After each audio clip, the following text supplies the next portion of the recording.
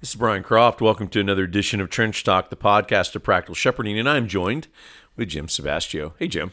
Hi, Brian. We're going to jump right in as we always do. Before we do that, you can go to practicalshepherding.com and check out all of our resources. Go to the Shepherd's House link. Check that place out. We're really encouraged by all the people coming to stay with us. It's free if you're a pastor or pastor's wife, or if you come as a couple. That's all free if you come and just have some time. There was a pastor and his wife I met there yesterday that is just enjoying themselves in the quiet. And so I want to encourage you to do the same. And also there's all kinds of other things on the website. You can go to the donate page and leave a gift if you've been helped by the podcast or the ministry in any way. That always helps support the ministry and the work that we're doing. Jim, we had a question that was sent in to us, and we were both intrigued by it. And we both thought to ourselves, I don't think we've addressed this.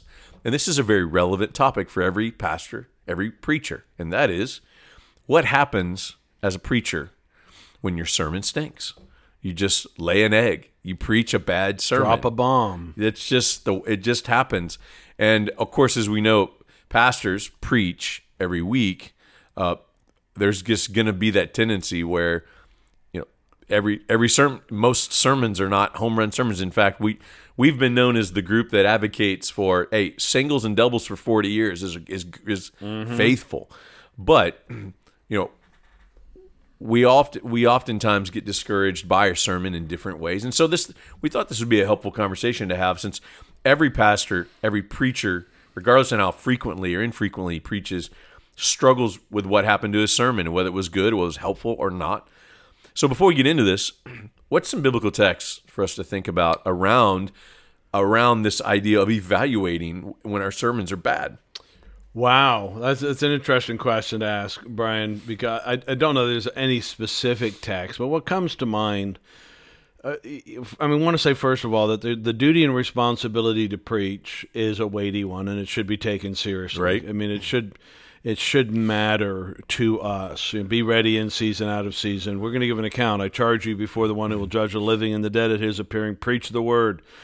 And so this is a big part of our ministry. It's a big part of our responsibility as shepherds is to feed the flock. And yet, the same Bible that tells us to do that recognizes that all of our ministry is attendant with weakness.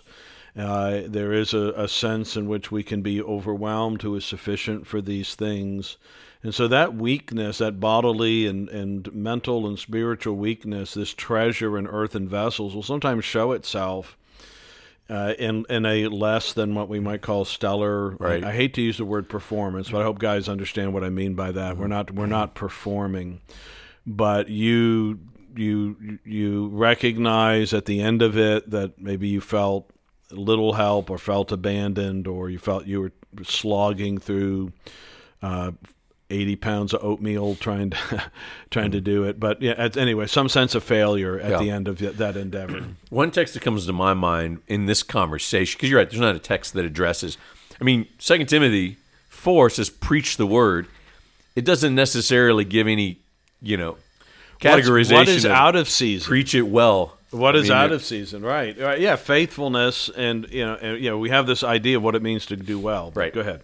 So I go back to the parable of the sower of Mark chapter 4. Mm-hmm. I think that Jesus' words on what the job of what the word does and how it builds the kingdom, I think, is a really helpful imagery for us in this conversation, just in preaching in general, and in this conversation. Because if you think about the parable of the sower, the seed is sown. And the person who sowed the seed just sows the seed and waits. Does it find good soil? And then it finds good soil, it starts to grow, and sprout, and you only see the fruit to the end of it. So I think there's some helpful truth and imagery in that as we talk about when we maybe preach something we feel like was a bad sermon, and we're going to define what a bad sermon, which a sermon that stinks actually is. But if we're sowing the seed, that's the task. Yeah. And so I think an argument can be made that some might think their sermon stinks because of the delivery wasn't good, or I didn't feel connected to the people I was talking to, or whatever it might be, and that can contribute to that. But I think the ultimate definition of a faithful sermon is, did the seed go out? Was it sown? on the ground, which is the Right. job of the preacher. Right. So I would just put that imagery up there. I think that's helpful in this particular kind of conversation. So, but let's define, because different people with different preaching convictions are going to define a stinky sermon in a way different than others. So how would you and I want to define a sermon that stinks? We get done, we walk down from the pulpit, and we sit down and go, I don't care what anybody says, that stunk. Right. All right. So, wow. There's several things come to mind. I have these two broad categories in my mind of that there's culpable stinkiness and there's non-culpable stinkiness. Okay, yeah. Culpable stinkiness is I winged it. I winged it. I'm not sure which one it is. I tried to wing it. I Yeah. I didn't study. I was lazy this week. I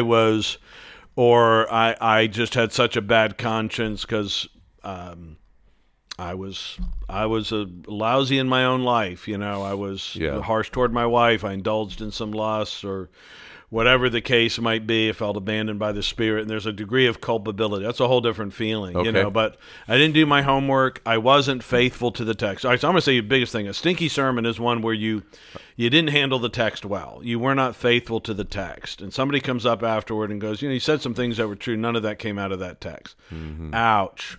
So that's one thing. I think so. So lack of preparation. Lack of preparation. Can you create try to a wing stinky it. sermon. You weren't prepared, and I'm talking about when you were culpably non-prepared. Right. Sometimes, listen, a tragedy's happened. You spent hours and hours, and you didn't have you had 2 hours when you generally would have 10 to 15 to work on that sermon, or less, and you're trusting the Lord to deal with it. And again, maybe still because of fatigue or other things. That's non-culpable. Yeah. Culpable is I didn't study, I didn't prepare. I thought I'd be okay. I thought I knew enough. Thought I knew my Bible well enough. But then I got up and I tried to wing it, and it was a disaster. Yeah. That's culpable. So that's one thing. You weren't faithful to the text, or you weren't prepared to preach that text. Yeah, that's good. And I think that there's something too as well. You may have prepared well. I think that there are some sermons that we live in a seminary town, Jim.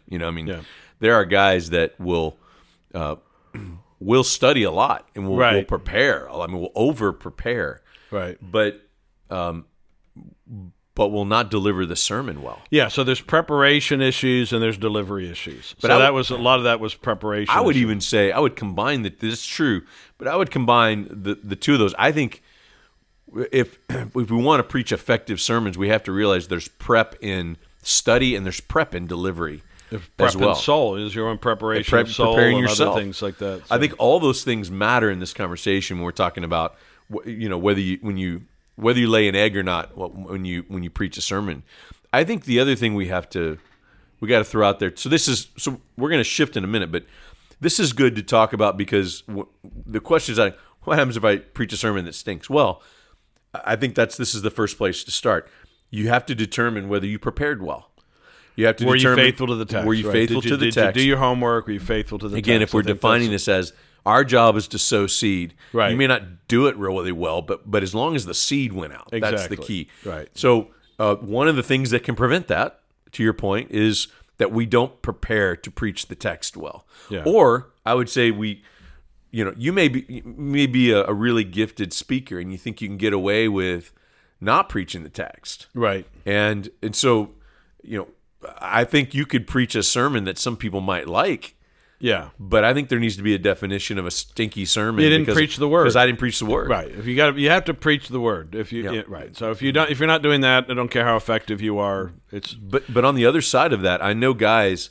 I mean, I worked with a ton of them through the years. A lot of them would come from the seminary, but they're learning to preach in the church, and as I'm pastoring them as a member of the church, and these guys would just over prepare, to an exhaustive level, right, and then stink in the delivery of the sermon. Right. So, and sometimes that over preparation is they think they have to show all their homework or they have to be impressive. Right. They have to show people you're going to seminary. You have to show people that you know a little bit of Greek and now this particular participle is, and all of that sort of stuff. And you're getting into, the Byzantine text or the Vulgate says this and something like that, and it's really not connecting with anybody, but you're trying to impress. So I think that's one thing that can happen too. Here's why that's important, I think, to mention also, is because we do want to start with, look, if you're not preparing well, your sermon might stink because of that. But on the other end of that, you can over-prepare. And that doesn't assure that your sermon's not going to stink. Right, and because you don't know how to communicate it. So the point of communication is to communicate. And if you're communicating at too high a level and nobody can understand you, it may all be accurate, it may all be true. Yeah. But if I preached in French to my congregation, nobody wouldn't profit but one person in the congregation. But this is because it could all be faithful, but if it's not understandable. That's right. And that's the thing is, even if you may think you're preaching the word, but if you're preaching the word in a way that the hearers are not receiving the word, then question comes with how you're preparing to actually deliver that sermon. And Brian, we should ask this question too. Maybe I should have said this earlier. There are sermons that our people think stink, and there are sermons we think stink. This is true. And those aren't always the same thing. This is true. And I think, we're dealing here primarily with a sense of self-evaluation. That's right. I think if your congregation regularly tells you that they're getting nothing out of your ministry, I mean, regularly, if a number of people and a wide variety of people, and particularly godly people and people who love you, you might need to reconsider your gifting or really work hard to learn how to preach. Don't just throw that off as being inconsequential. But if you have a sense that I felt abandoned by God, I felt the Spirit wasn't helping, there wasn't that sense of boldness and clarity and conviction, and maybe even at times felt like I was performing rather than really preaching. Sometimes it can happen. Sometimes I think there are reasons why God may at times not necessarily leave us, but maybe leave us unsatisfied or concerned with the results of what we bring. And God may have reasons for doing that in our own souls to help us to be more prayerful, to be more responsible. And maybe, again, you think I prepared well. I think the sermon was laid out well, but in the giving of it, I felt so flat. And it's a very subjective feeling, but I felt really, really flat in the giving of it. So I think there's two other areas we need to just tackle in this. One is the subjectivity of this evaluation and the spiritual component of this evaluation. So let's go to the spiritual component. I want to go here because when I see a question like that that's asked, excuse me, what do you do if your sermon stinks? So if a pastor calls me and says, "Yeah, I preached a real stinky sermon Sunday. What do I do about that?" My first question is, what made you think it stunk? Because there's a subjectivity to that, and a lot of times pastors are their own worst critic around that, and a lot of times they'll evaluate based on how they think it went. And you just don't know how God used the sermon. And every preacher, once you've preached long enough, every preacher has a story of, I absolutely laid an egg in this sermon. And I came down and somebody told me it was the best sermon I've ever preached. Now, how do you explain that? Whether you stink at evaluating yourself or the Spirit used it in a way that you didn't realize. Exactly. So I want to put that out there. When we're evaluating, did I preach a bad sermon? Well, you need to think about your prep. You need to think about how you're delivering. I mean, those are all good things. But ultimately, we've got to hold that evaluation, that even criticism, I think, loosely, because we don't know how the Spirit used the sermon. And so when a pastor comes and kind of says that to me, like, how do I deal with that? Well, the first way to deal with it is you may be wrong. Maybe it wasn't as stinky a sermon as you think it was, because you're not the Holy Spirit. You don't know how the Spirit used that sermon. And time will tell whether that's the case or not. But I want to put the subjective out there as well as that the spiritual impact of this. Do you want to respond to any of those? Yeah, I do, Brian. I want to say this, and I think we've said something like this before, but I think it bears repeating, and that is that the effectiveness is in the Word and the Spirit, not in our, again, I don't want to use this word performance, but it's not in our eloquence. Yeah. It's not going to be if somebody's won by our eloquence, that winning is probably going to be insubstantial. It is the word and spirit. I mean, we are vessels conveying the word with the help of the Spirit. Right. And so there is power in that word. The gospel is the power of God unto salvation. Yeah. Now, again, we do want to deliver it well. Right. We want to deliver it in a way that is clear. I want to deliver it in a way that's compelling. I want to deliver it in a way that is listenable and that is, in a sense, interesting in the best sense of the word. That is, I want people to hear. I want them to understand. I want them to be gripped by the truth. But I get back to, I don't want them to be gripped that I handled the truth well. Yeah. I want them to be gripped by the power of that word. Yeah, that's good. And our sense of not necessarily delivering it well. I mean, so like, let's say you went to Tower of London and there's the crown jewels, and you're going to have somebody come and give. They have these guys out in these costumes called beef eaters, and they come and they give descriptions of things. Some of them are very, very entertaining, but what they're all giving the same information. Some are far more compelling to listen to. But if you went and saw the crown jewels, and in a sense, if you can show them the jewels, at the end of the day, you get out of the way and let people see the jewels. The guy who talks about the jewels may be very clever and funny and interesting. Another guy may be a little bit boring. But when he gets out of the way and there's the crown or there's the golden implements, they are what they are. Yeah, right. And the joy is, what you're going to remember at the end is that you saw the jewels, not the guy who showed you the jewels, if that Yep. makes sense. Yeah, that's So good. I think we need to understand that the power is in the word. We need to give. So give the word, I think, is what we need to rest in. Did I give the word? It's a very different feeling than it stunk because I didn't. Yeah, and I think that's a good segue to this kind of last portion I want to talk about. So let's get practical about what does a pastor do when he feels like he has preached a sermon that stinks. He comes down from the pulpit after preaching. He's got a pit in his stomach. He thinks that he really laid an egg there. He goes home for lunch, has lunch with his family, and he sits down, and he just finds himself in a really dark place, like he really failed. Yeah. What kind of practical advice would you give to him?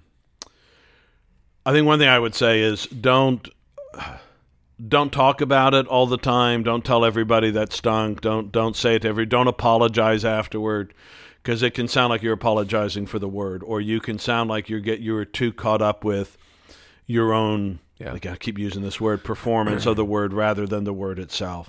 Right. So I think that's one, some guy, I'm so sorry that stunk. You don't have to get up next week and say, I know last week really stunk. Please help me. I'm going to try to do better. Now, there may be an appropriate sense of acknowledging that. Maybe you can even acknowledge it in the sense of it, brethren, I'm struggling this morning. You can say it in the midst of preaching. And please be praying for me. Some of you, I'm sure, are. I'm trying to get this out. I'm trying to help you to understand. I felt it in the study. I was excited about preaching it. I feel like I'm flat today. I don't know why. It's not sin. I'm not hiding sin. I don't know what the Lord's doing. It may just be me. There may be an appropriate sense in saying that, but don't obsess over it. And so I think, and I would say along with that, you got to do what like a relief pitcher does in baseball. So you gave up a game-winning home run the day before, but you got to get back on the mound the next day. And so you have to have short memory. So Mariano Rivera, great pitcher in the past for the New York Yankees, asked what's one of his best qualities. I have a short memory, and I got to be able to put it behind me. Other guys can't. They failed, and it haunts them. That failure haunts them. They're never the same. Okay. They failed in a big spot. So we have to be careful. I think we need to say, all right, Lord, I believe you can still use your word, even if it was, remind yourself, Jonathan Edwards read his text, apparently in a rather monotone, at least I've heard that. God still used it. Yeah, that's right. That's good. I'm going to say something I think is important in this part of the conversation when we're talking about that pastor sitting in a dark place Sunday afternoon after everything's calmed down and he's reflecting on how he thinks his sermon was bad. I would say that you have to, in that moment, embrace your humanity and be gracious to yourself. Yeah. If it was because you didn't prep and you were lazy about that, well, repent. That's a tangible thing you can change. You can repent of that. But if it was because your newborn kept you up half the night and you were just at a hard place that morning, or things that happened in church that were hard, you need to be gracious to yourself. You're a human being. You only can take so much. And that's the key. That's, we say around here a lot, the singles and doubles for 40 years is faithfulness. That's what we want to strive for. I want to say something else that I think crucial in this, and that's perfectionism as a preacher will crush you. Amen. So I end up having a ton of conversations with guys discouraged by their preaching to find out they're flaming perfectionists. Yeah. And that is so unhelpful in general, by the way. Perfectionism is a sin. That's a different podcast, but I believe it is, because God's perfect. We're not. We're not supposed to be perfect. Somebody else already was for us. Right. That's the gospel. So I just want to press into that for anybody who struggles with this, and you're a perfectionist. Perfectionism is not a virtue. It's a great way to crush your own soul and to be discouraged by basically everything you do. And you usually crush everybody around you with your perfectionism also. So if I would just really press into that. If you think your sermon stunk, the first thing you have to ask yourself is, did I expect to just do this exactly right? Did I expect this to be perfect? Did I expect this to be a home run sermon? Right. And I find that letting go of perfectionism, you evaluate your sermons in a much gracious manner. For those of us, many of us, I would say most pastors are hard on themselves around that, and it allows us to be gracious. So, any final word, Jim, on this? No, Ryan, I just would reiterate that and it gets back to there are going to be times in your ministry, publicly or privately, where your weakness and your humanity is going to show. And our hope is not ultimately that I will necessarily feel helped in the preaching. I want to feel helped by the Spirit, but that the Spirit of God will take and use what I have prepared to bring. And again, just encourage guys, listen, just preach the word. Yeah. Focus on the word and not how well you bring the word. And we get more excited sometimes about what we do for the Lord than what the Lord has done for us. Yeah. And we need to be careful not falling into that trap. Yeah, that's a good word. And brothers, sow the seed. That's what we're called to do. And let God sort through where the seed goes and what ground it finds, and that's all His job. So let me take a minute and pray for each of you in that way. Lord, we're grateful for your word, that it's sufficient to build a church, to breathe life into a soul. Help us to be faithful, to preach that word, be faithful in it, but also to be gracious to ourselves as we do it, knowing we're human beings and we're limited, and we are not the Holy Spirit as we preach. So remind us of our task and help us to have faith in the task that you have for this. And we pray that your word goes out and builds the church and the lives and the churches of all the pastors listening to this. And we pray this in Christ's name. Amen. Amen.